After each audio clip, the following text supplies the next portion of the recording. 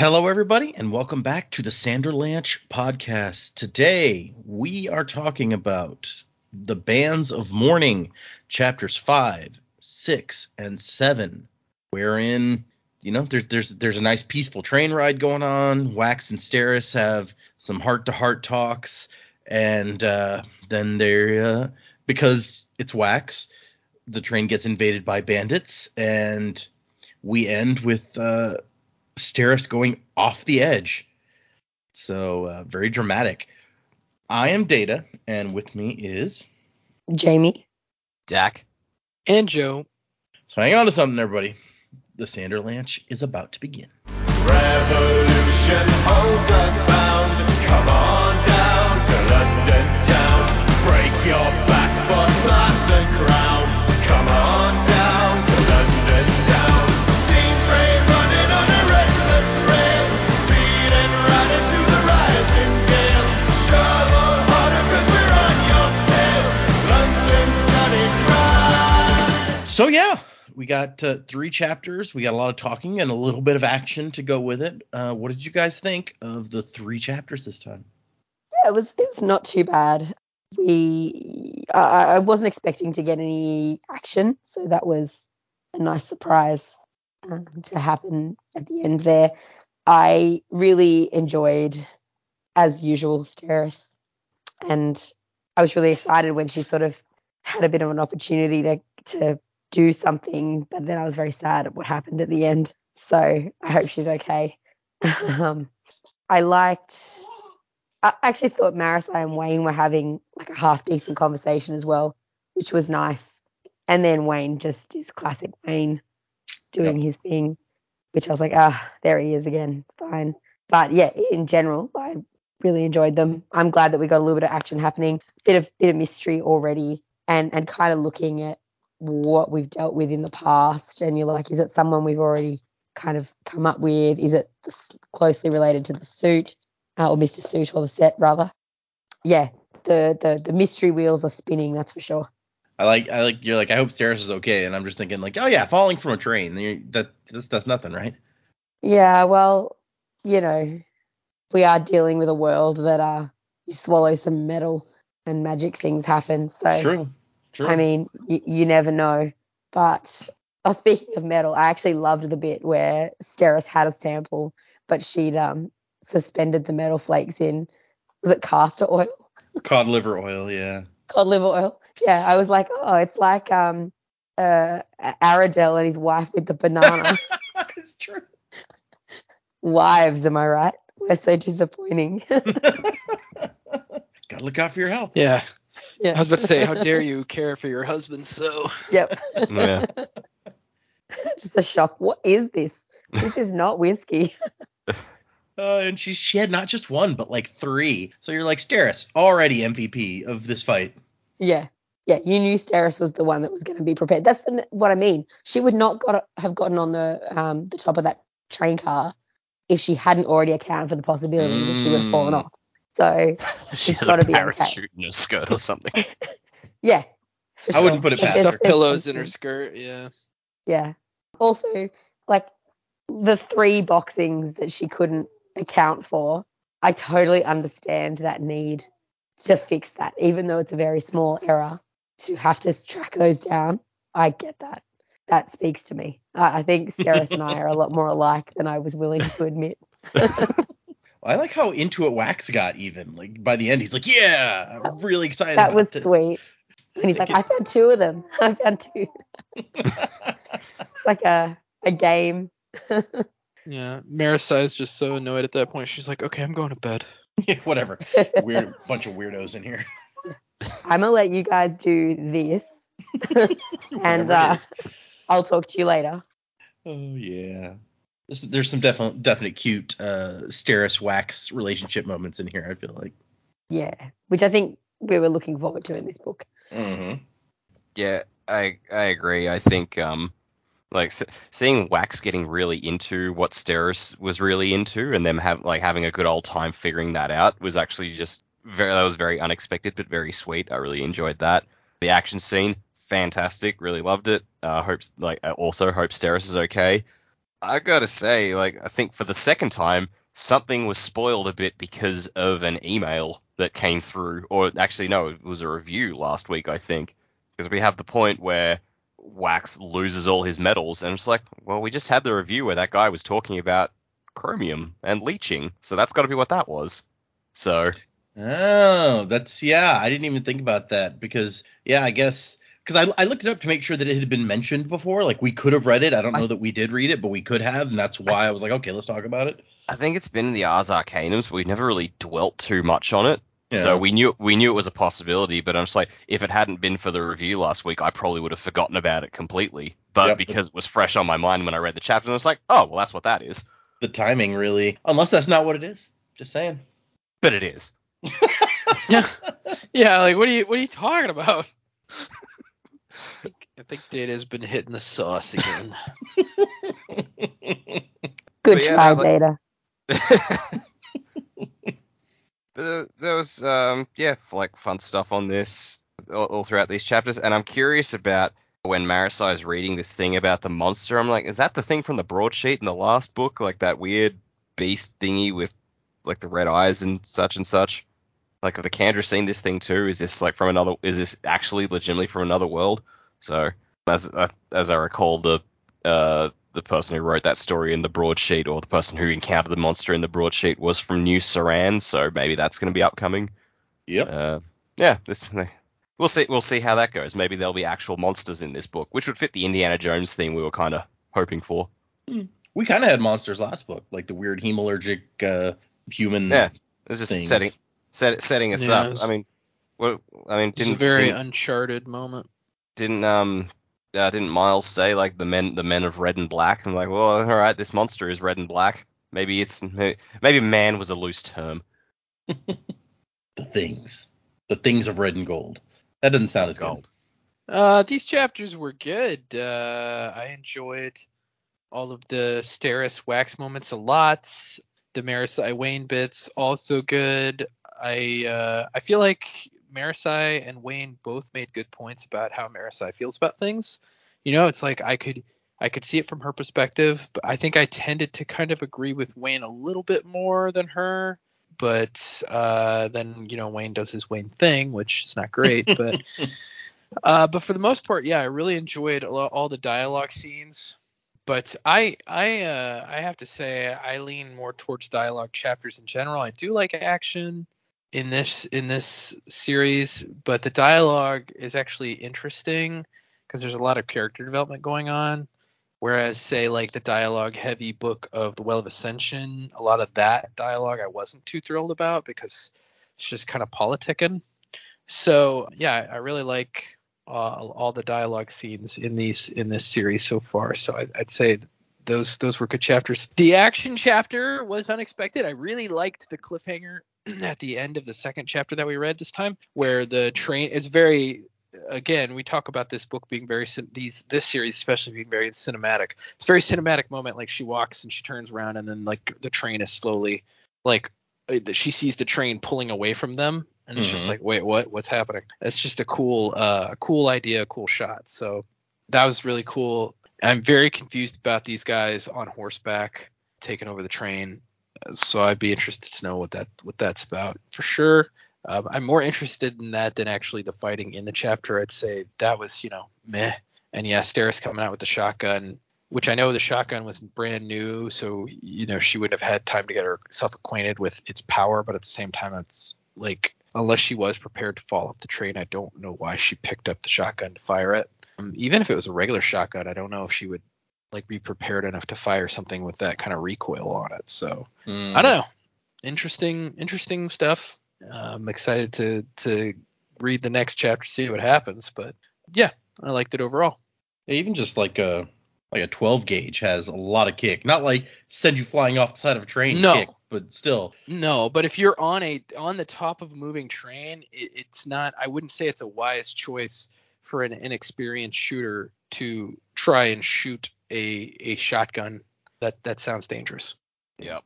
Although it's funny because I'd forgotten until you mentioned it, but some in the Discord they're like, man, I bet Dak's really gonna love this Old West horseback train robbery stuff that's happening in these upcoming chapters. So Discord people, you were right on the money. Say that without Yeah, I reservation. actually, when I was reading it, I thought the same thing. I was like, I bet Dak will like this. It's train robbery. It's like real Old West type shit.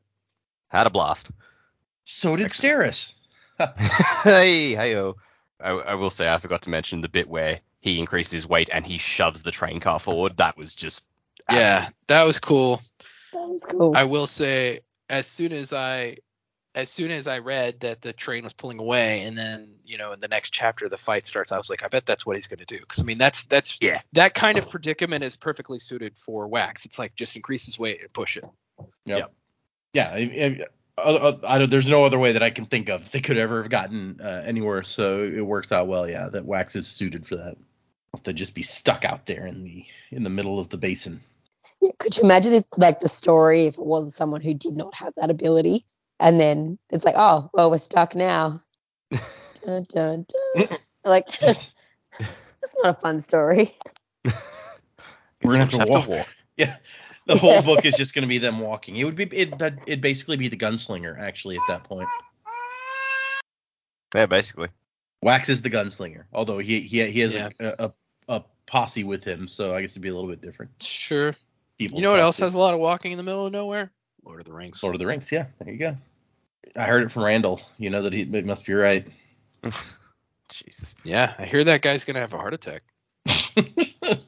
That's a reference to the trailer for Clerks 3, in case anyone was not following what just happened. Yeah, go see the movie if you want to see it, I guess. By the way, I'm this still on the fence. podcast is not sponsored by Clerks 3. Could be. Kevin, if you're Yeah, out we there. don't. Yeah, we don't care. I mean, we'll do it. Okay, I guess let's get into these chapters. Oh gosh. So we start out with Wax just looking out the window. Stuff's passing by. He's got his package from Renette, which has spheres and cords, which I guess are like what he got from her last book, except last book it was kind of just like a grappling hook attached to a cord. But there's also a shotgun that says she's been experimenting with extra powerful loads for stopping thugs or full-blooded Kolas. Please test. Will require increased weight on your part to fire. Recoil should be exceptional. So it's funny. She has this idea, and it's like this will only work for someone like Wax who can increase his weight. Yeah, or I guess somebody in like a really powerful vest or something, like strong. I don't know. You got to put like a It'd hammer. work for Wax or like the Terminator. Maybe one of those brutes who's like a ferrochemist who can get really big and buff. I bet. Yeah, I almost thought that's what this guy was that was fighting him. I think he is. Well, there you go. Didn't work for him, or I guess he wasn't expecting it. In fact, if I'm remembering right, I think that guy is a brute and a coin shot, sort of like a character that we met earlier in this book. Yeah. And so they pull up to a train station, and there's people out there protesting with signs that say "End Elendil oppression." And he's like, "What's that about?" "Hey, Steris, you know anything about this?" And she's over here reading a book. She's very intensely concentrating on her book. And when he tries to look, she jumps and snaps it closed. And he's like, "What are you reading?" "History of New Saran." You look shocked. Well, I don't know if you realize, but the name Saran has a very disturbing history. And everybody remember where Saran is from? I actually do not. No. That was the Inquisitor base, the Convecticle of Saran. Oh, that's right. Why you would name a town after that is beyond me. But whatever. Especially because it sounds like some bad stuff's going on there. We built this town on the place where all the people we knew died 300 years ago. And also, we're still doing possible hemalurgy evil here. Built this city on rock. Okay, sorry. Blood and bones. Maybe Marsh built this place, and then other people came and started living here, and he's like, "Hey, can you fuck off? This is meant to be my solitary place." My place with the nice waterfalls and stuff. Like, why do you think I picked it? You've taken my fortress of solitude. He's like, "Get out! I'm ironized, damn it!" Maybe he still lives there. He's like got a little cave up in the waterfalls. Marsh is the mayor. Oh, that would be amazing. Like out here, everyone loves Iron Eyes. What are you talking about? He's the best. Come meet Mayor Spikeface. Wait, what? He has spikes elsewhere, guys. It seems so like they talk about it, but I'm just like, Wax, how out of touch are you? He's like, yeah, the people out there, they seem mad about Ellendale for some reason. And she's like, oh, well, I mean, yeah, they would be. He's like, what, just the taxation stuff? Like, we just tax them a little bit. And so the gist of it is that the outer cities get taxed to maintain the infrastructure, like the railways that connect all the cities in the basin, more or less. Not counting the roughs. Those, nobody cares about those, apparently. But as she talks about, not only are they taxed for that, all goods that travel through Ellendale get taxed.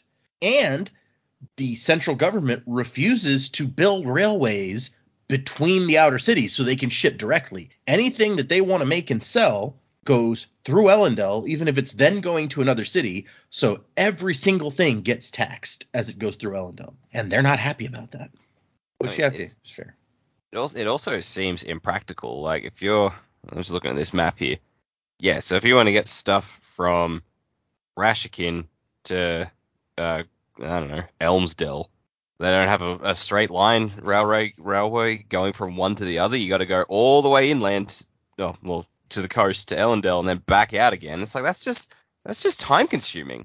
Like, it's funny. They need those supplies sooner. That's the exact example that's used in the book. Is you want to take something from Elmsdale to Rashikin, you have to go Is through it actually? Ellendale. Yep. God damn it! I just pulled two out of my. Yeah. I think she's making your exact point. It's like it doesn't make sense specifically for those two towns to go through Ellendale. Man, this fucking. Man, maybe this virus really is fucking with my head. I got COVID, by the way, listeners. Just FYI. Yep, Dak and Jamie are sick, and yet they're still here making content for you. Woo! You can probably tell like that Jamie wasn't feeling real well. It comes across. Yeah, sorry. But she's trying real hard. She's here, and she's actually. I was worried that you were gonna like destroy your voice from what it sounded like, but you actually sound kind of better as you keep going. So I'm impressed at the dedication. Thanks. Well, it is morning for them, so her voice would have been, Yeah. probably disused. So we have been up with the baby for many hours. Oh yeah. Last night wasn't easy. But so it's in part they even say it's because the trains mainly follow the canals because the canals were already there. They were there to begin with, and they can't control where those go, or the rivers, whatever you want to call them. So I get that, but there's no reason that you can't make extra lines connecting outside of that. And really, I think it's one of these all roads lead to Rome sort of things where it's like we maintain our importance by keeping ourselves the center of everything, by you always have to go through here. And so it's understandable that these cities are not super happy about that. And he's like, oh man, maybe I should pay more attention to this stuff. I assume that like I'm benefiting from these policies also. And Steris is like, dude, you live off of these policies. The stuff that your house makes would be undercut dramatically without all these taxes. So you voted for maintaining them twice and raising them once. He's like, wait, I have? And she's like, well, I mean, I did. You told me to see to the voting for your house. But as she points out, they also used it to try to maintain a centralized government for the basin so that all the cities have an interest in everybody staying together and not breaking apart into cities, like a million different little city states. Which, I mean, I guess arguably that's a good thing. It's better for everyone to be united and you're not having wars against each other or something. But at the same time, you're kind of shitting on all of the other cities to do that. So, and he's just like, she points out and he points out that he just gets like distracted and disinterested whenever house business comes up. Like he has trouble caring or wanting to be involved in all. He's like, I came back and did my duty to lead the house, but geez, all this stuff is boring. Although what he says, he's like, I just don't have the mind for this. And she's like, you do have the mind. It's not your mind, but what you mind that is the issue, which I thought was a really clever little. And Wax says, like Wax even thinks that's clever. He's like, Steris, you're a delight. How could anyone think you were dull? And when he says that she's not dull, she's like, well, what about when I asked you to help me review my list of preparations for the trip? And he's like, the list was 27 pages long. This made me think of the episode of Friends where he's like, you had rambled on for 8 pages, Front front and and back. back. Yep. It's interesting you bring that up because another part of these chapters reminded me of Friends. Not that bit, but when he finds the book Steris has been reading, I just imagine Joey going, "This is porn!" Yeah, no, I see that. And he doesn't know what a vicar is. I think that's my favorite. Yeah. Where'd you Joey. find that word? And so she made a 27-page list of stuff, and he's like, "How did you bring all that stuff?" She's like, "Oh, I didn't. I made a list of everything we might need, and that way, if we discover that we did need it, at least that I can feel good knowing that I thought we might." So imagine you've gone on your holiday and you're going to go on a hike and you've forgotten your hiking boots. And then you're like, you know what, though? I did think about this. I did put it in my list. I didn't bring them. It doesn't help me now, but I feel better knowing that I thought about them and left them at home. I don't know that would make me feel better, but I can see how it might make some people feel better. That would make me feel worse. I'd be like, man, I thought about it. I should have packed them. I didn't. What an idiot. Well, the amount of times I've left the house going, like, I thought to myself, I need to grab this before I leave the house, and 2 seconds later I'm out the front door in the car, and I have not Without taken that that thing. And I'm just Yeah. like, the fuck was I doing? Yeah. Why did I do that to myself? All the time, yep. It was the reason I left the house. And he's like, "But you brought all those boxes." And she's like, "Oh yeah, that's all our house finances.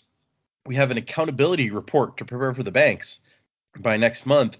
And he's like, "But we have accountants." And she's like, "Yeah, but that's their work. I get it. You can't just turn in someone else's work without making sure it was done right. Besides, they're 3 clips off in the quarter's financials. 3 clips out of how much money? 5 million. So, and I think that's 5 million boxings, not clips. And so, it sounds like there are 100 clips in a boxing. So he's like, they're 300ths of a boxing off out of 5 million. That's pretty good. So, what, that's 3 cents out of $5 million? Yeah, that's what it sounds like. So, yeah, I would be okay with that too. I don't know about you guys, Richie Rich over here, but 3 cents matters to this guy.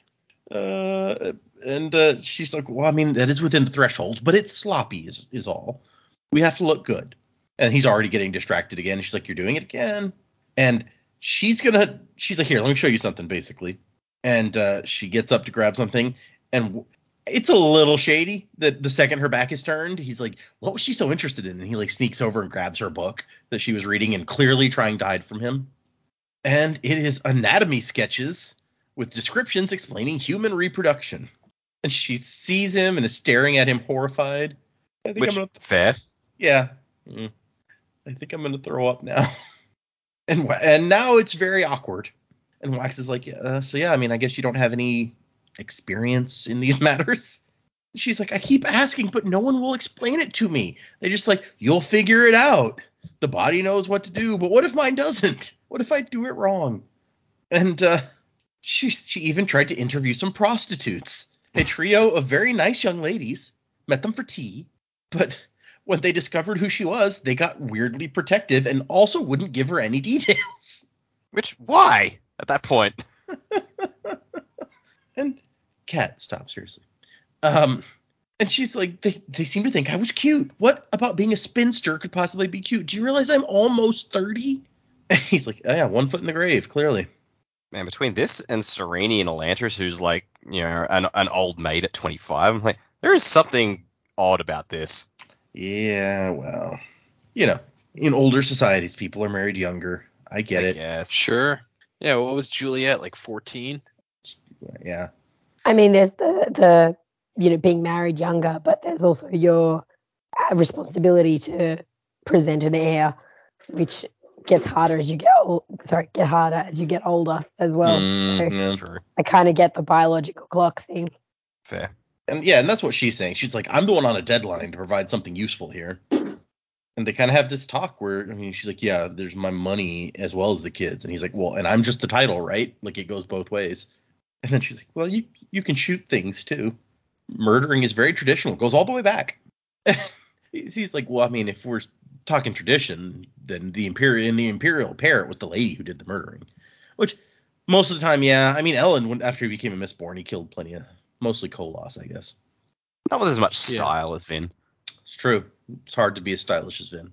And Wax tries to make her feel better by being like, well, we don't have to be involved all that often once a child is provided. And then that makes her even sadder, which, yeah, I mean. Yeah, not the right thing to say, bro. And she's like, no, I mean, that's what our arrangement was. I wrote it after all. I know. And he's thinking about and talking about, like, what she's done for him these last few months and how awesome she's been. And he's like, I mean, what we are together doesn't have to be just what's in the contract. That doesn't have to set our bounds. And she's like, but that's the purpose of a contract, to define and set bounds. I know you're reckless, Waxilium, but really, come on. Are you suggesting we bend the contract? So hot. Scandalo. For her, maybe. I mean, it's like there's some forbidden, like, contract bending going on. Ooh. Yeah. Or maybe she'd have the opposite reaction. Like, no, we can't go outside the contract. I wrote that. Contract bending, huh? Is that as cool as water bending or no? No. I don't think so. That's where my mind went to, and I was like, yep, air bending, water bending, contract bending. That's what they call lawyers in Republic City. Yeah. Contract benders. The most dangerous of all. Wax does it's like soul bending. Wax does a really weird metaphor about the chords and how the chords are like life, and he's like human nature to reach out and discover stuff, but the law has to keep us in check so that there's not like all these chords running and tangling up with each other. Just a really awkward metaphor. Yeah. I think Gump needs to go back in the forest. And then she's like, yeah, but what about like the chase? Aren't you interested in that? Which he is. And she's like, well, that's what these finances are like. There's a mystery here. Where did these 3 clips go? Isn't it, don't you want to figure it out? And he's just like, fine, I guess we can look. He's just going to humor her. Because, like, in large part, it seems like because she is so excited and, like, into this, he's like, okay, since this is something that she's really excited about, then I will, for her, get into this, even if I'm not really interested. And that's the end of that first chapter. Then we get our first bit of broadsheet, which in this case is the new, I think it's like New Ascendant or something. It is a new Saran broadsheet, it says. And we get Allomancer Jack presents Nikki Savage, Paranatural Detective, in the Constructs of Antiquity. So, in case anyone had... So my version didn't have, like, it written out after. So no, yeah, mine doesn't this time either. So he's been demoted from Gentleman Jack back to Allomancer? I don't know. Maybe only that one newspaper had the Gentleman Jack. But, and this is not even an Allomancer Jack adventure. This is Allomancer Jack presents somebody else's adventure. And it is Nikki Savage, who, in case anyone was wondering, pretty sure that is the same person as Nacelle Sauvage from the previous broadsheet. The lady in the broadsheet who found, like, the alien or whatever. Oh, one I was talking about earlier. Yeah, exactly. That's why I was like, what do you mean who? You were just talking about this lady. I don't remember the name. Come on, Dick. Jeez, But sorry. Jen, we got Nikki Savage, who there's been talk about this, like they're based not necessarily based just off of this what we'll read in this broadsheet, but there's like it seems like from what Brandon said that this character may be supposed to be like Jack's protege or something, and so now she's an adventurer out there, doing whatever. And people have asked him if he'd ever let anyone else write a story in the Cosmere, because he's worked with some people and done like co-writing or whatever on some of his other series. Like he did some short stories for his Skyward sci-fi series where he wrote them with someone else. And they're like, would you ever let anyone write something in the Cosmere? And he's just like, the guy who's been with him a long time, who's done a lot of his illustrations, really good illustrator. He's done a lot of the pictures that we've seen, and he does the maps. So really, he is wanting to write a book that's like a Nikki Savage adventure, basically. And so that may be a thing that happens. And it's like, it's something about mummies. He said the name of it, and I have to look it up. Hold on. Nikki Savage and the Case of the Howling Mummy. Isaac Stewart. Nikki Savage. Let's see what it says. So you say howling mummy, but I just sort of pictured a mummy screaming like those goats. Yeah. Well, when I say howling mummy, the twist of it is it's actually a werewolf mummy. Okay, so the book or the short story is tentatively titled "Boatload of Mummies." Okay. I like mine better, but Okay. that's fine. Write my own mummy book with blackjack and hookers. But I mean, I gotta say, I would 100% read a mummy story where it's like, oh my god, we've awakened this ancient curse, and the twist is it's actually a mummified werewolf, and everyone's like, yeah, absolutely. whoa, did not see that coming. Yeah, Maybe- guys. I'm good at the ideas. Okay.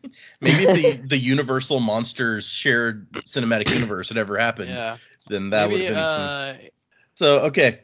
For Joe's benefit, I will go into some detail on the various broadsheet things since he couldn't read it. So, Nikki Savage's story, it says that when a thief steals a large map of New Saran, Miss Savage is on the case.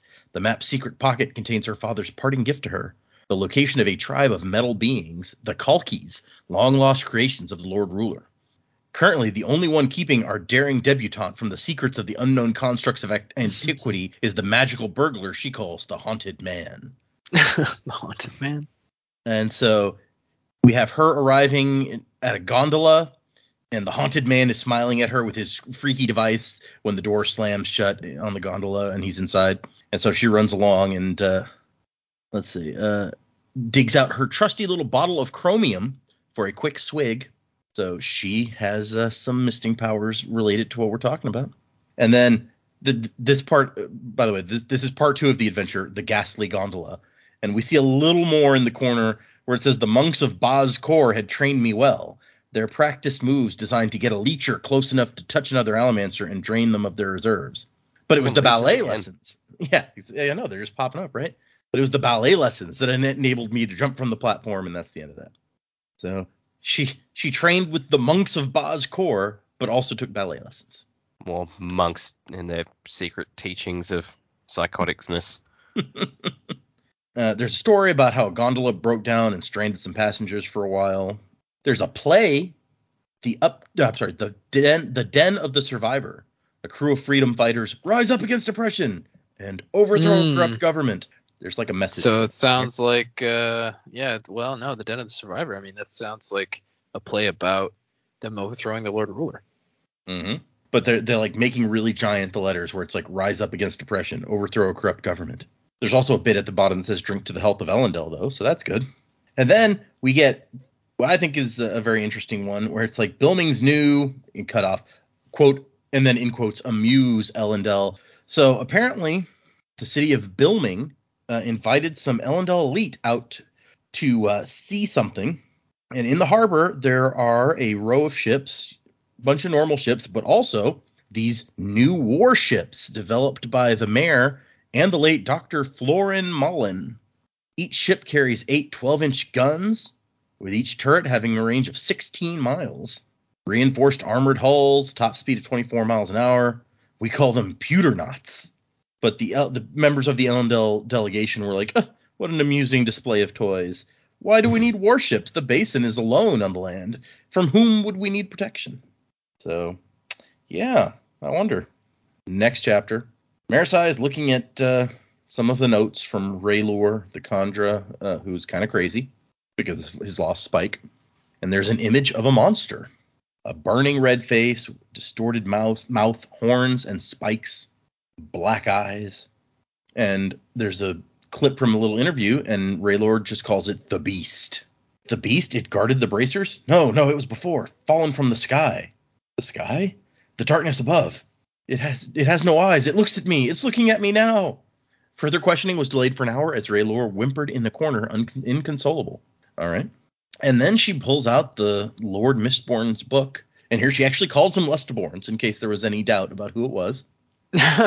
Yeah, what a guy.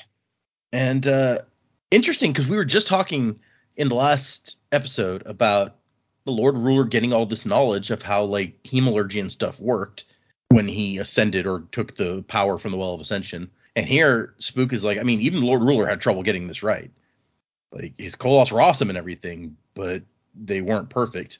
And even like the Conjure are better, but they turn into piles of goop if they don't have spikes and can't reproduce on their own. So you can create lots of stuff with the hemalurgy by rewriting somebody's spiritual aspect, but it's kind of useless because there's a million ways to screw it up for every good result. So just stick to transferring powers. Trust me. Yeah, just stick to killing people and stealing their stuff. Yeah, exactly. Is this an extract? Sorry, is this an extract out of the book that Marsh gave? Yeah. Okay. And that's just like one of Spook's notebooks, isn't it? Well, it seems to be he specifically wrote this little book about hemalurgy so that the practice wouldn't be forgotten. Because I was just she makes a comment that it's so casual. Yeah. And I was reading it and I'm going, oh my God, why would you write a book like this? I hope the words are founding out like that. Just very Jeering of the diary. Yeah, at least it's not in High Imperial. There you go. I like he's still known as the survivor of the flames. They haven't forgotten that. The governor who ruled mankind in benevolence for a century. So, You like that, huh? You like that he's still known as the survivor of the flames. You don't find it ridiculously ridiculous? Hey, he survived some flames, okay? Yeah, with Ruin's help. But no, Great job. I find it more interesting that he apparently ruled for 100 years. Something going, and then Yeah. I mean, it sounds like he hemalurgied himself from what I'm reading. Could be. It sounds like he spiked himself up. Yeah. Sounds like he maybe experimented on a few things. Oh my God, what if that's what he did to his harem of women? Oh God. He even admits to having Breeze, the counselor of the gods, write most of his speeches for him. So all his famous quotes and stuff, not actually from him. We God, definitely know Spook is not good at words. He's just a big fat phony. Yeah, he's just a phony. It's annoying because it's like, they think he's so great. It's like, this is the guy that if you'd left him to his own devices, he would have just asked women why they were sad. That he knew why they were sad. Like, he's the worst. And apparently his suggestion was to get the elderly or terminally ill and then ask them to sacrifice themselves so that their power could be used by someone else. Yeah, that's not messed up at all. Wow. This guy's a great guy. This is not okay. No. Hey, so you know how like you're gonna die soon, right? What if we just speed up the process and steal your power? That'd be okay for you? I don't consent to this. What is it? Your compliance isn't a factor. So you can't hear you shoving spike through your heart. Yep. This will probably hurt a lot. Hope you have fun being dead. I'm gonna take your power now. And so then she moves on to thinking, how am I going to find this spike? And so if there was an explosion, she's thinking, then the leftover like pieces would have looked still human. So they probably would have been like disposed of like any other corpse. So that's a lead. And then she hears Wayne, and Wayne is drinking some other people's wine and chatting. And she asks him, mooching wine? And he's like, nah, they're drinking bubbly. Can barely stand the stuff. I'm mooching accents. Got to get a feel for how the people in New Saran talk. And what are you doing here? And she's like, oh, I just want to spread out. And she's like, you realize that we have a whole train car, right? That Wax rented for us. We got 6 rooms. And then the waiter shows up, and Wayne says liquor. And he's like, can you be more specific? And Wayne says lots of liquor. No bubbly. And then they have a discussion about, she's like, does it bother you being in his shadow, Wayne? And of course, I know he's been putting on weight, but he's not that fat. But seriously, Wayne is kind of like, sometimes it's easier when people aren't looking at me. Like, they can look at him, and then I get to, like, listen. And she's feeling a little kind of a way about not being the Candra's first choice. But also, people at the precinct assume that if she does something awesome, it must be because of his help. And Wayne's like, no, you're important. You help out a lot. Plus, you smell nice and not all bloody and stuff. Because she said that she feels like she's an appendage. And he's like, no, appendages don't smell nice. They're kind of gross. I cut one out of a fellow once. You mean an appendix? Sure. Wayne. And Wayne's just like, it comes down to it. He's like, you don't have to stay and hang out with us. In fact, I seem to remember Wax trying to get you to not be involved. And she's just like, I know, but I was thinking maybe this once I could do something important on my own. But if we do all this work and we get the conjure the spike back, they'll thank him anyway. And that's when we find out about the fella that Wayne knew, who he figured that he would take people on safaris, essentially, to see lions out in the roughs. Chip was his name. And basically, a lot of bad things happened to Chip. Him and his girlfriend got in a fight about the money he made. Yep. So she stabbed him in the junk. Stabs him in his holster, if you know what I mean. Constables find him. Says that you can't be killing no lions. There's a law about it, see? They're a national treasure. So then he goes to jail, he gets his fingers broken.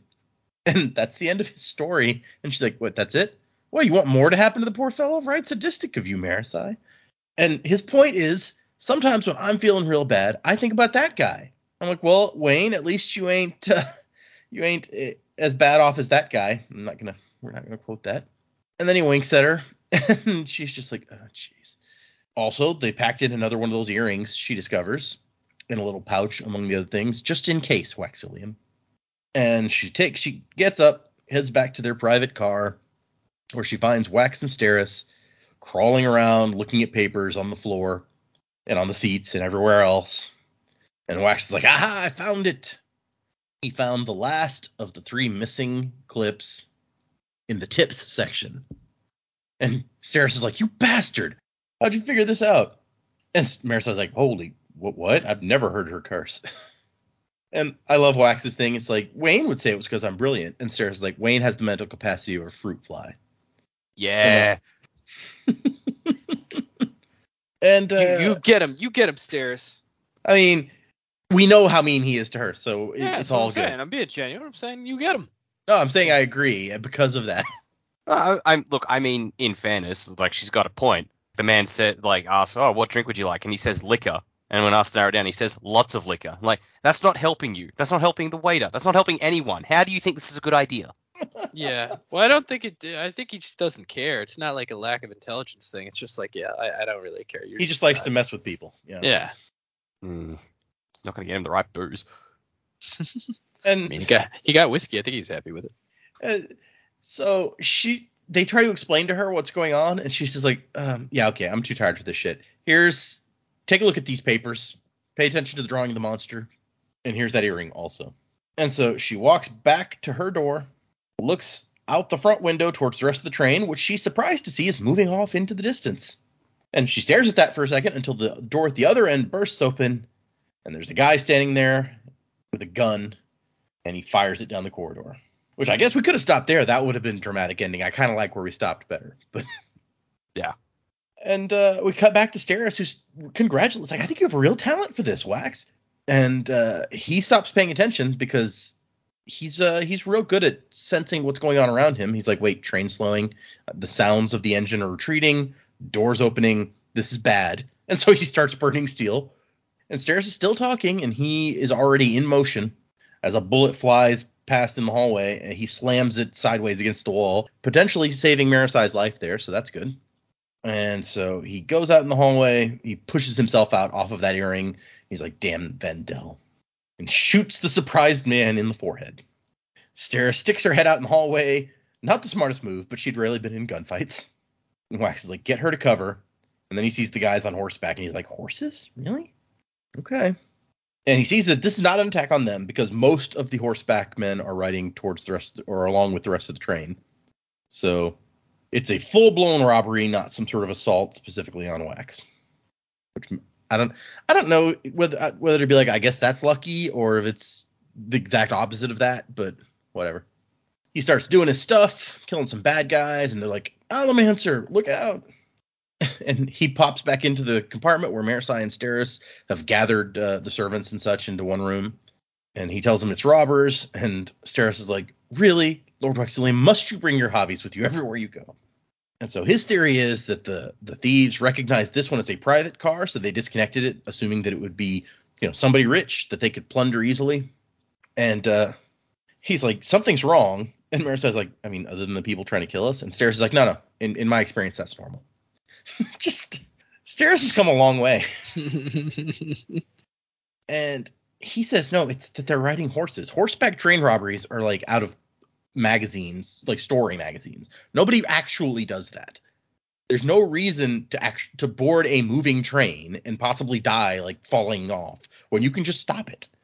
So Red Dead Redemption is a lie? They may not have had the tech to stop it as Alamancers, so. I don't remember. I don't remember robbing a moving train I remember tying people you to the train definitely tracks. do. No, Oh, you're the event. He's Red Dead 2, buddy. In the Oh, prologue, okay, you yeah, rob a train. I didn't play much of Red Dead 2. Oh, it's in the prologue. It's great. Well, Yeah. then I must have played it because I did play the prologue. I just don't remember it, I guess. And in fairness, the amount of times in that game I have spent riding around jumping from my horse onto a train. Woof. Longer than this book, I can tell you that. Can confirm I've seen you do that. It's so fun. Here's where we were talking about. Wax gets out behind the train, increases his weight, pushes against the train while also pushing like the tracks in the ground behind him, and he just shoves the train. And then he starts kind of bouncing behind it and shoving it more and more until he gets up enough speed to reconnect it with the rest of the train, which is really impressive. He asks Marissa if she's seen Wayne, and she's like, he was in the dining car. It's like, okay, he'll be fighting already. And then she notes that he's worried, and Wax says, yeah, no masks. Robbers wear masks. Men who don't, they don't care if they're seen. They're already outlaws and don't have anything to lose. They'll kill more easily. Not to mention that apparently they've never tried to rob a train before, as far as he's concerned. So either they're desperate or someone put them up to this. So it could still be a sideways attack aimed at Wax. You don't think this attack is a coincidence. If it is, I'll eat Wayne's hat. And then he takes that shotgun that Renette sent and 2 of the cord sphere contraptions, and he gets her to provide a distraction. And so, as part of their plan, Marisi pops out, starts shooting a bunch to distract them, while Wax goes up and around into the air and then comes down like behind them while they're distracted by Marisi and shoots him up good, or wants to. The guy punches him in the gut, which we find out later, I believe, broke his metal vials that he has in his gun belt, so that's unfortunate. And he also notes that without some sort of mark to identify the bandits, he's going to have trouble telling them apart from all the regular people cowering around. Part of her distraction was putting one of his favorite hats out there to get shot up. That was a good little. And here's where he notices, talking to Marisi again after he's taken out the robbers, that he's out of metal. His metal vials are broken, and his extra ones are stored somewhere else. And Steris holds out a little vial of steel, and he's like, since when do you carry these? And she's like, about 6 months ago, I put one in my purse in case you needed it, and I carry 2 more because I'm neurotic. And then he downs it and nearly chokes. What the hell is this? Cod liver oil. Whiskey is bad for you, Lord Wexley. A wife must look out for her husband's health. So I might have just forgotten. It's like, do they have to be preserved in like alcohol or some other strong substance like cod liver oil? Can they not just be in like water? No, I think they can. I don't know for sure. I assumed that they could be in anything, but in the original Mistborn series, it was like some sort of alcohol solution. Mm-hmm. Yeah. So maybe that does play a part. I don't know why, but I would assume that maybe it keeps it clean. I don't know. Yeah, that's a good question. I hadn't actually thought of that. Because I would assume water sitting in a vial, even if it's sitting in a vial, if it's not sealed properly, it could still like get something in it that could make you sick. Yeah, contaminate. Well, it's already got metal in it. We've seen people like take metal basically dry, like when it was necessary. So it's not like to work it has to be suspended in something, but maybe long term, I don't know. Yeah, just wondering if it's like a preservation sort of thing, like preserving the metal flakes. Like, I don't know. Can you get me that jar of pickled metal? I honestly thought it was just to be more effective at getting the metal in easier to drink it on. Maybe. Like in the first book, when Wax explains that he uses whiskey for his, he's like, why not? Why waste a perfectly good opportunity to drink some whiskey? As he's progressing down the train, he sees some guys, hears some shots, and he notes that there's an armed bank guard looking at the guy's uniform. So there's a payroll shipment disguised as if it was regular cargo. Also, he smells something weird on the air, and he thinks formaldehyde. And so he busts in, shoots several of the robbers. They take cover. They're shooting back. There's an explosion. Another one for Steris' list of explosions that happen around him. It was a small blast as explosions went, but still. And so then they got the vault open with the explosion, and so they take the money and they're taking off. And he goes back for the wounded guard, and the wounded guard's like, the money. He's like, no, they got the money. It's not worth risking more lives over. They threw bottles through the windows, and then the doors were ripped off, steel doors. And he's like, oh, crap. The bandits have Metalborn too. Great. And this is where a hulking brute, almost 7 feet tall, comes his way. And he's wondering what's up with the train and why it's like continuing. Does the engineer not know, or is he hoping to get to the next town? Which I don't know why. I don't know that stopping is going to help you any more than anything else. So let's see. And then a little cube, as he's planning how to take down the brute, a little cube flies in the door. And he thinks it's going to explode, but then nothing happens. And that's when he realizes that he has no more metal. Somehow his steel reserves have vanished. Yeah, so it makes it look as though, oh my god, what has this cube done to him? But really, it was like the guard that he was pressing on is just a plant who is also a leecher who has leached his metals. Yeah, that is one piece of information that we got from the broadsheet, at least, is that she has these special moves that are supposed to get you close enough to touch someone and leach their metals. So you can't do it from far away, it sounds like. And we cut back to Marisai, who's shooting at the bandits who have come up again. I guess Wax went around them, or they came when he wasn't looking. And while she's shooting, Steris is in charge of reloading. And the valet, Druten, he says something, and she pulls out one of her earplugs, and she says, what? And he goes, are those earplugs? And she's like, what? Stupid ass question. What do you think? You just carry those with you? Steris does. Apparently, Steris had just pulled out a pair of earplugs for herself, and then handed a pair to Marisai also. So you expected this? And Marisai's like, yeah, more or less. This sort of thing happens often? And then she turns to Steris. I don't know. Would you say often, Steris? And this, of course, Steris has to pull an earplug out, too. The valet wants to know if this sort of thing happens to us often. Well, you more than me, Steris says. But when Lord Waxillium is around, things do tend to pop up. It seems like a very Abbott and Costello bit. They're in the middle of a gunfight and they're talking about the earplugs and everything. It's like, what was that? It does. Now that you say that, that's fun. And I just love Steris' attitude here so much, where she's like, did you not inquire about your prospective master before entering his employ? And he's like, well, I mean, I knew that he was interested in the constabulary, but... And Steris just clicks her tongue disapprovingly, and Marisai's thinking, like, yeah, this guy didn't do his homework, which in Steris' eyes is like a dreadful sin. So guess who's getting fired? So just no one has any sympathy for this guy who is like, oh god, they're gonna kill us, like, what's going on? And they're like, did you really do no research? It's not our problem, dude. And he's like, is he gonna come back once he's finished with what? And Steris says, killing the rest of them, hopefully. And Marisai's like, geez, she's kind of bloodthirsty. I mean, she hadn't quite been the same since her kidnapping 18 months back. Yeah, I can see how being kidnapped by those guys and the stuff that happened subsequent to that would give her little pity for robbers. Was that, and, she's trying to be supportive to Wax, and this is what Wax does. So there you go. She's like, yeah, just kill them all. Get it over with. Let's finish this up.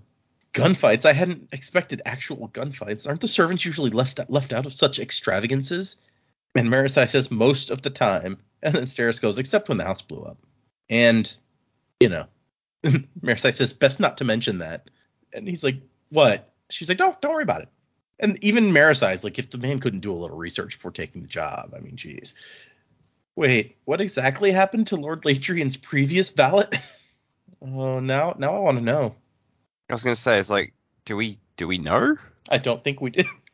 Okay, because I know that in the last chapters, Hoyd got replaced by that other dude. Right. So Hoyd's clearly fucked off at some point, but... Yeah, I didn't expect him to stick around long. Well, no, but still. And then there's the moment where a bandit walks up holding a woman hostage with like a gun to her head, and Marisai just pops him right in the forehead without hesitating. And the guy's like, Druten is like, you could have hit the woman. And Marisai's just like, no, statistics say. You know what? Shut up. Is this like a once a book thing now? Marisai just pops someone and blows their brains all over the wall? Right? I'm okay with it.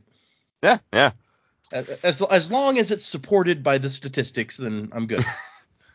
I relate strongly to Marisai when it comes to following the statistics. That was a large part of my psych degree, involves statistical analysis. I mean, I feel like she missed an opportunity to go, statistics say you should shut up. All the evidence points to kiss my ass. And so she's Marisol goes down to look at the people. Somebody needs some medical attention, and she's like, I wonder if Steris brought some bandages or medical equipment. The chances are slim, but it was Steris, so who knew what she'd planned for? But when she gets back, Steris is gone. And the guy's like, the guy that she placed on guard there is like, oh yeah, she left a few minutes ago, moving up the train. She seemed very determined about something. And we cut back to Wax, who is like, what just happened? That's impossible. How could my metal reserves be gone? And he pulls out... I'm sorry. So he finds the giant bandit has stepped in between the cars, and the doors are rattling. And when Wax goes into the hallway and lifts his gun, it is pushed out of his fingers with a capital P push.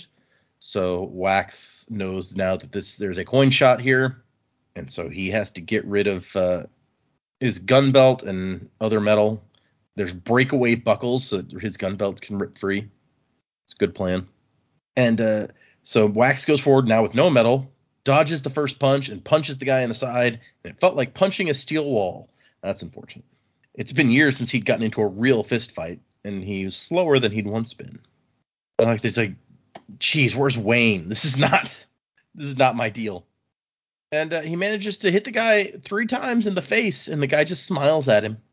And not only is he a coin shot, he's actually he's got a bubble similar to what Wax uses, where he's pushing around him. So he's kind of an advanced coin shot, since Wax is the only one that we've ever seen that could do something like that. And he's like, this guy could be using his Alamancy to just end me. But he wants a hand-to-hand fight. And as if to prove this fact, the guy raises his fist and nods to Wax like, yeah, let's go. Ding, ding, motherfucker. And so Wax does, it says, or thinks, to hell with that. And he turns and runs off and, like, pushes open a door and goes for the window. And the guy's like, hey! That's my favorite part. The guy just keeps going like, hey, come back! Hey, man, I nodded. And, Wax thinks of a Wayne quote where he's like, you can beat anybody so long as you don't let them fight back properly. Which, really, it's absolutely the best move here when... Clearly, you are not going to win a fist fight against this guy. Don't have a fist fight against him. And he's wondering why this guy's even bothering to chase him. Like, they got what they wanted. They got the money and shit. Why is he coming after Wax? And then the guy pops up, and he's got one of Wax's gun belts in his hand, which is unfortunate. And the guy pulls out the shotgun. And I don't know, maybe it doesn't say that he's, like, a brute in terms of feruchemy. Wax just calls him a brute so often that I was thinking that was the case, but it's not like capital B brute. Yeah, it doesn't explicitly say, but that's just kind of the general sense I got, because it's like he punches him and it doesn't do like anything. Well, and he's so freaking huge. Yeah, and it doesn't say he's like, Koloss blooded or gray looking or anything like that. It doesn't say like his skin looks weird or anything. Yeah. So. Well, I think just in my brain, because brute is the term for those Faerings who can use strength, and he calls him a brute through the whole thing because he doesn't have a name for him. So I think in my mind, like, he was, and I don't know, maybe he is, maybe he's not. He could just be a really giant guy who's good at fighting. He just hits the gym. Yeah, don't skip arm day. But he fires the shotgun at Wax, and the kick takes him completely by surprise and rips the gun out of his fingers, which falls back between the cars. And while he's distracted, howling because his hand hurts now, Wax tackles him, but the guy manages to stop himself before he falls off the train. But what Wax was really after was the gun belt and the metal vial, which he desperately needs at this point. It's real tough to fight coin shot when you don't have your own coin shot ability to use back at him. But the other guy is not going to let this happen, so he starts pushing it so that Wax cannot get the vial to his mouth, basically. He's trying to get rid of it. And Wax is thinking, what can I do? Like, he's holding on to the train and trying to hold on to the vial, gun belt, and vial. And his arms are getting strained at the sockets because the guy's pushing against it so hard. And Wax is thinking, what can I do? What can I do? Is there some way I can use the devices? Yeah. Beneath him, the train starts to cross a bridge, and the thugs, now he calls him a thug. That's the first time he's done that, I think. The thug advances on him, rolling his shoulders, trying to make a fist despite his broken thumb. I just love this image. Like, he's like rolling his shoulders, he's getting his fist back up, like, okay, we're going to fist fight now, right? He really wants that. And that's when Wax sees somebody coming up from the back of the car there, the tip of the gun in the air, And at first he thinks Wayne. He's like, no, Wayne wouldn't have a gun. Maybe it's Marisai. And it is Steris. She gets up there. She's got the shotgun. And he's like, oh, no, this is not good. The guy turns, sees her, and she pulls the trigger. The shot goes wild, but it does clip him in the arm. So that's the brute in the arm, rather, which is good. And makes him release his push on Wax. But the kick sends her tumbling backwards and right off the side of the train. And that is where our chapter ends. Our section ends. So, yep. If Steris dies, we riot. So let's do the predicaments. What's going on? Is Steris going to make it? What's going to happen? And anything else you want to predig? I think Steris is going to make it purely because I don't want her to not make it. That would really suck. She's got to have something. Are they still on the bridge? Last we heard, they were over a bridge. Yeah, so she could have clipped herself onto the side of the train or something. I don't know. And now swinging from the waist or something off the side of the train. I don't know, maybe. Because if they're on a bridge, she's probably got a better chance than, smacking into the ground or something. So I'm going to say she does survive for sure. I don't really know where we're going. I was sort of interested by the reminder of Spook's book about hemalurgy and what we've been talking about investiture and identity. I'm really concerned that Spook has been conducting some experiments in his time, given obviously what he knows about being able to transfer power. Also, the fact that he was asking people to give up their lives to create new spikes. I was like, ugh, it's not good, Spook. So I'm a bit concerned about what's going to happen there, but I reckon there's some more shady hemalurgy stuff going down. I think last time I was talking about maybe some new abilities coming out, maybe something different to hemalurgy, but I think I'm back to this book kind of focusing on the hemalurgy stuff. Yeah, I still keep thinking about the women that have been kidnapped, and I think it's probably less likely that they're being breeding from the women. I think they're probably trying to experiment on them. Oh. Yeah, because I feel like the set must know about this stuff. It can't be a secret. Too many people know about it, I think.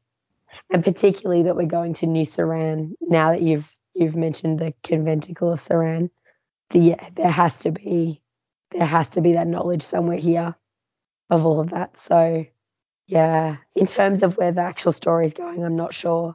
But yeah, I guess that's kind of all I've really got at the moment. Concerns for Spook renewed. Yeah.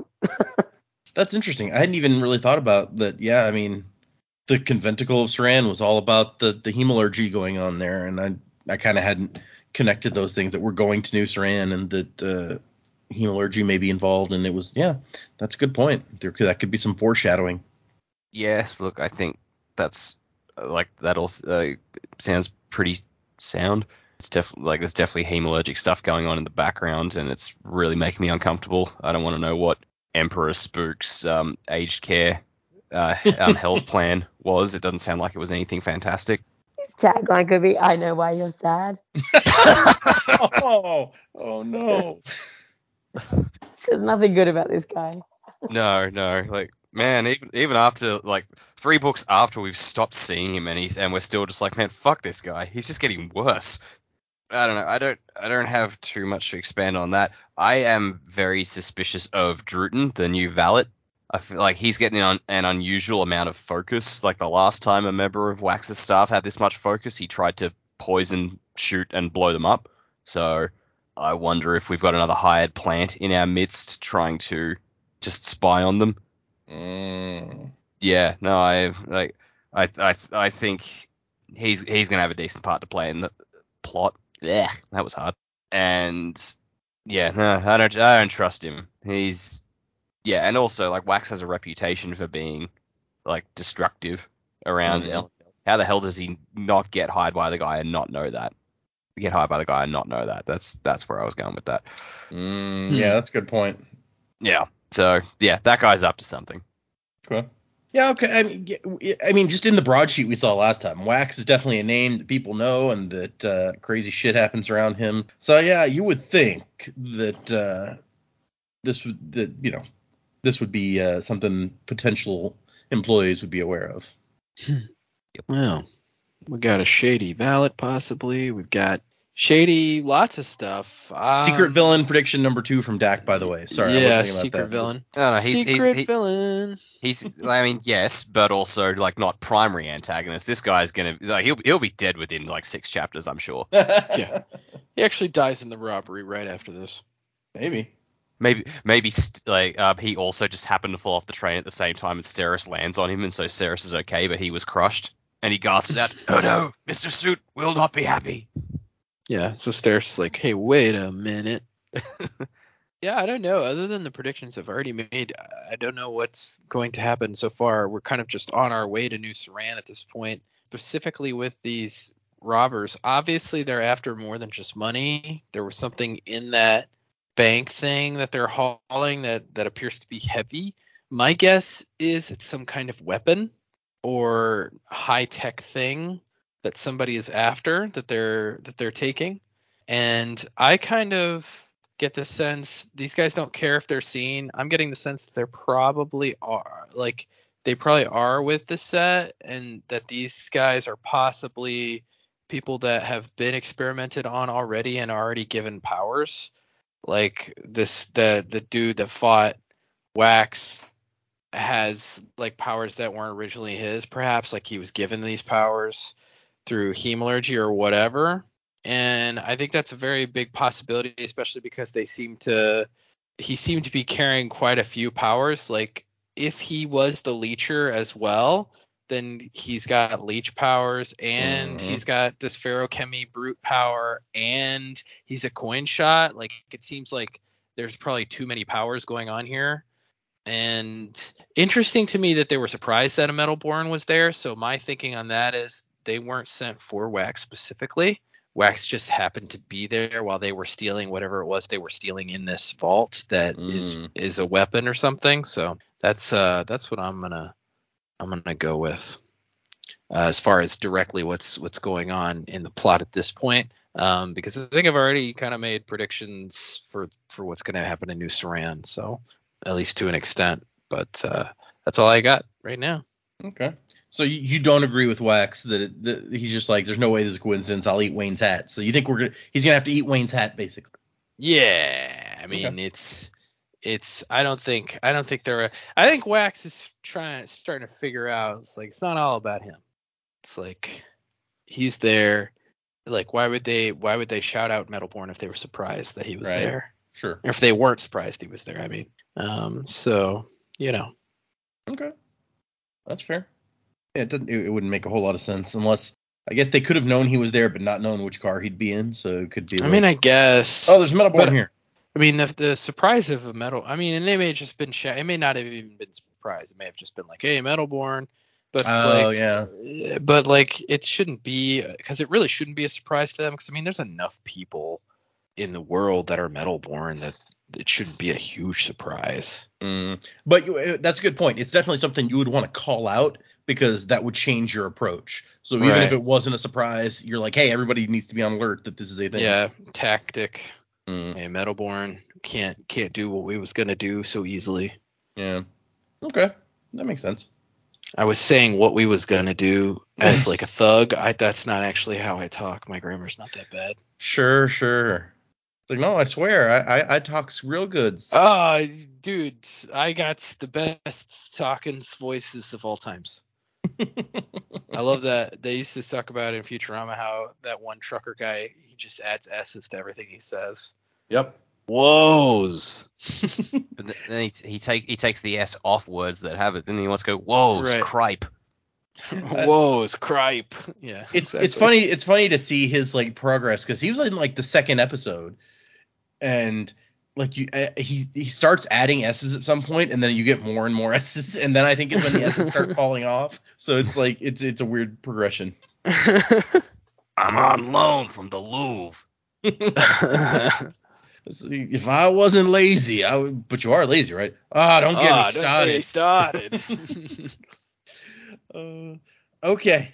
Good predicaments. Nothing. Not a whole lot of new, but we didn't get a whole lot of new information in this one. We got some more personal discussion and some action, but not a whole lot of info. So, let's see. We got no new emails, no new reviews or patrons, so that will not take up a lot of time at the end of this episode. Basically, for next time, we are reading 3 more chapters. That is chapters 8, 9, and 10.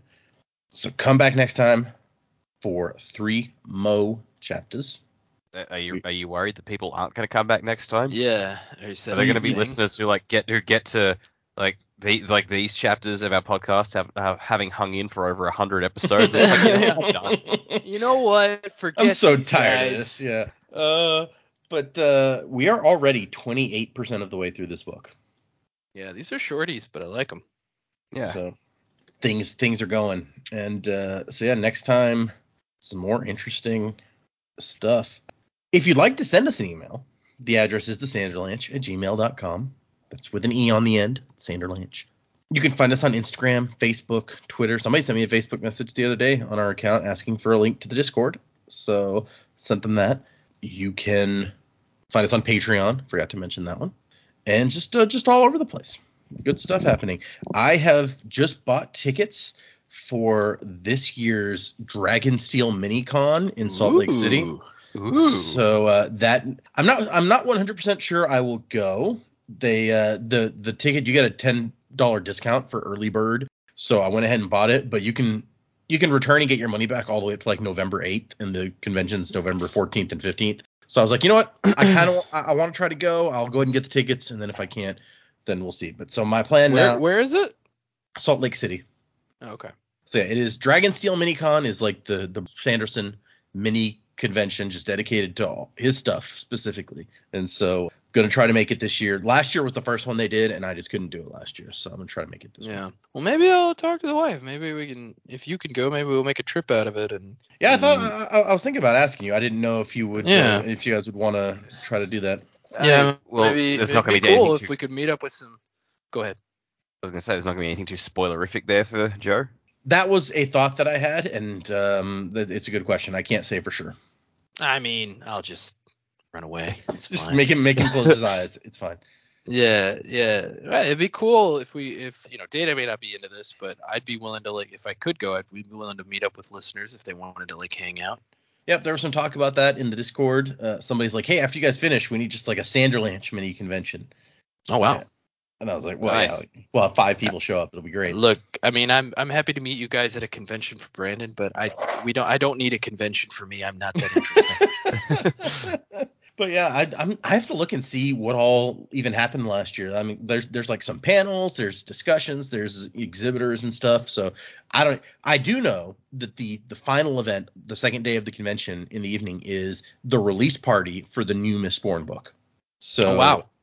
Because that's it, they scheduled it then because that's when it comes out. Last year it was his new Skyward series book that came out, and it was the big release event at the convention. So this year it'll be the Mistborn one. So that'll be fun. Well, maybe I'll just go to non-Cosmere related stuff at the con if I go.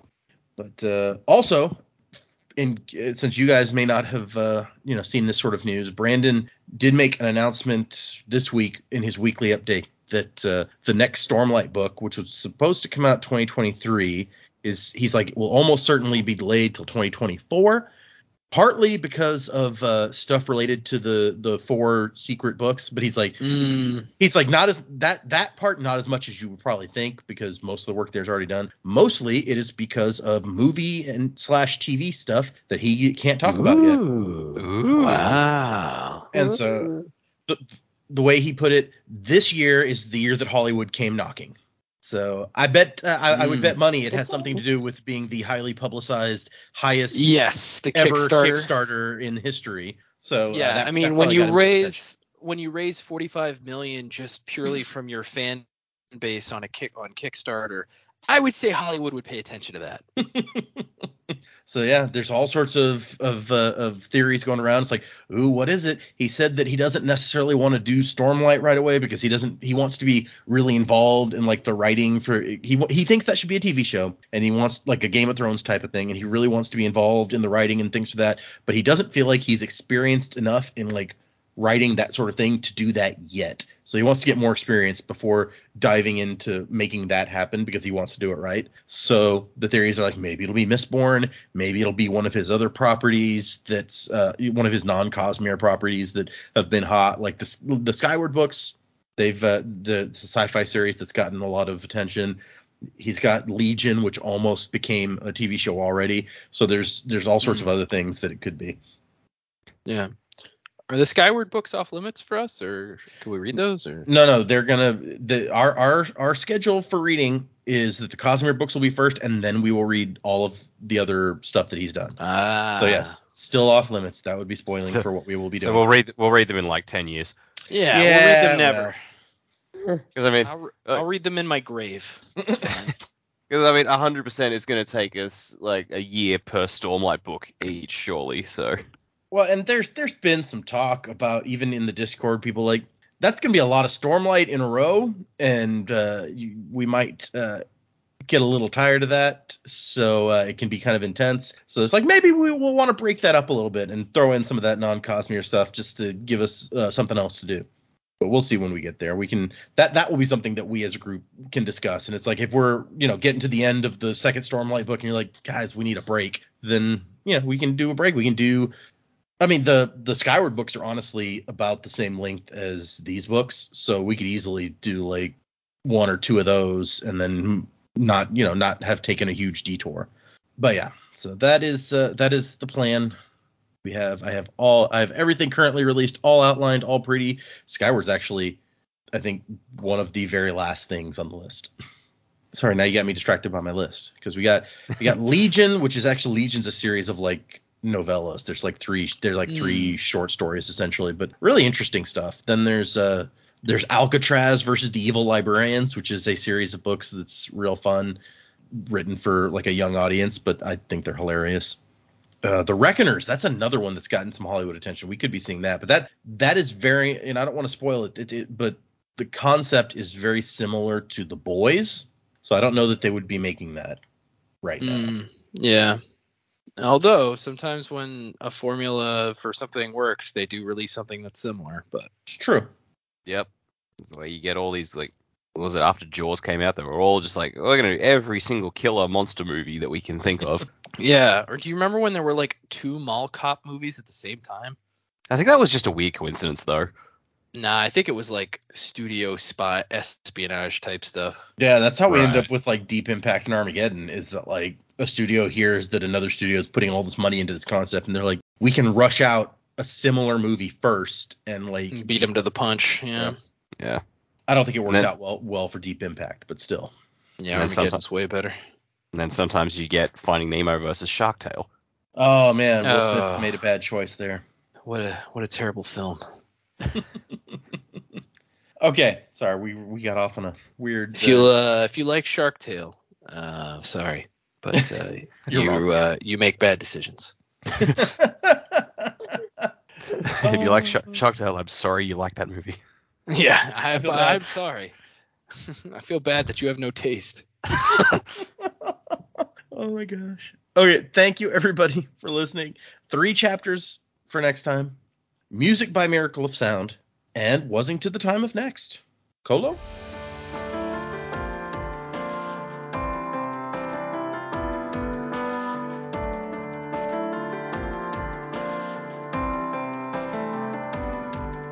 Steam train running on a reckless rail, speeding right into the rising gale. Shuttle harder 'cause we're on your tail. London's bloody cry.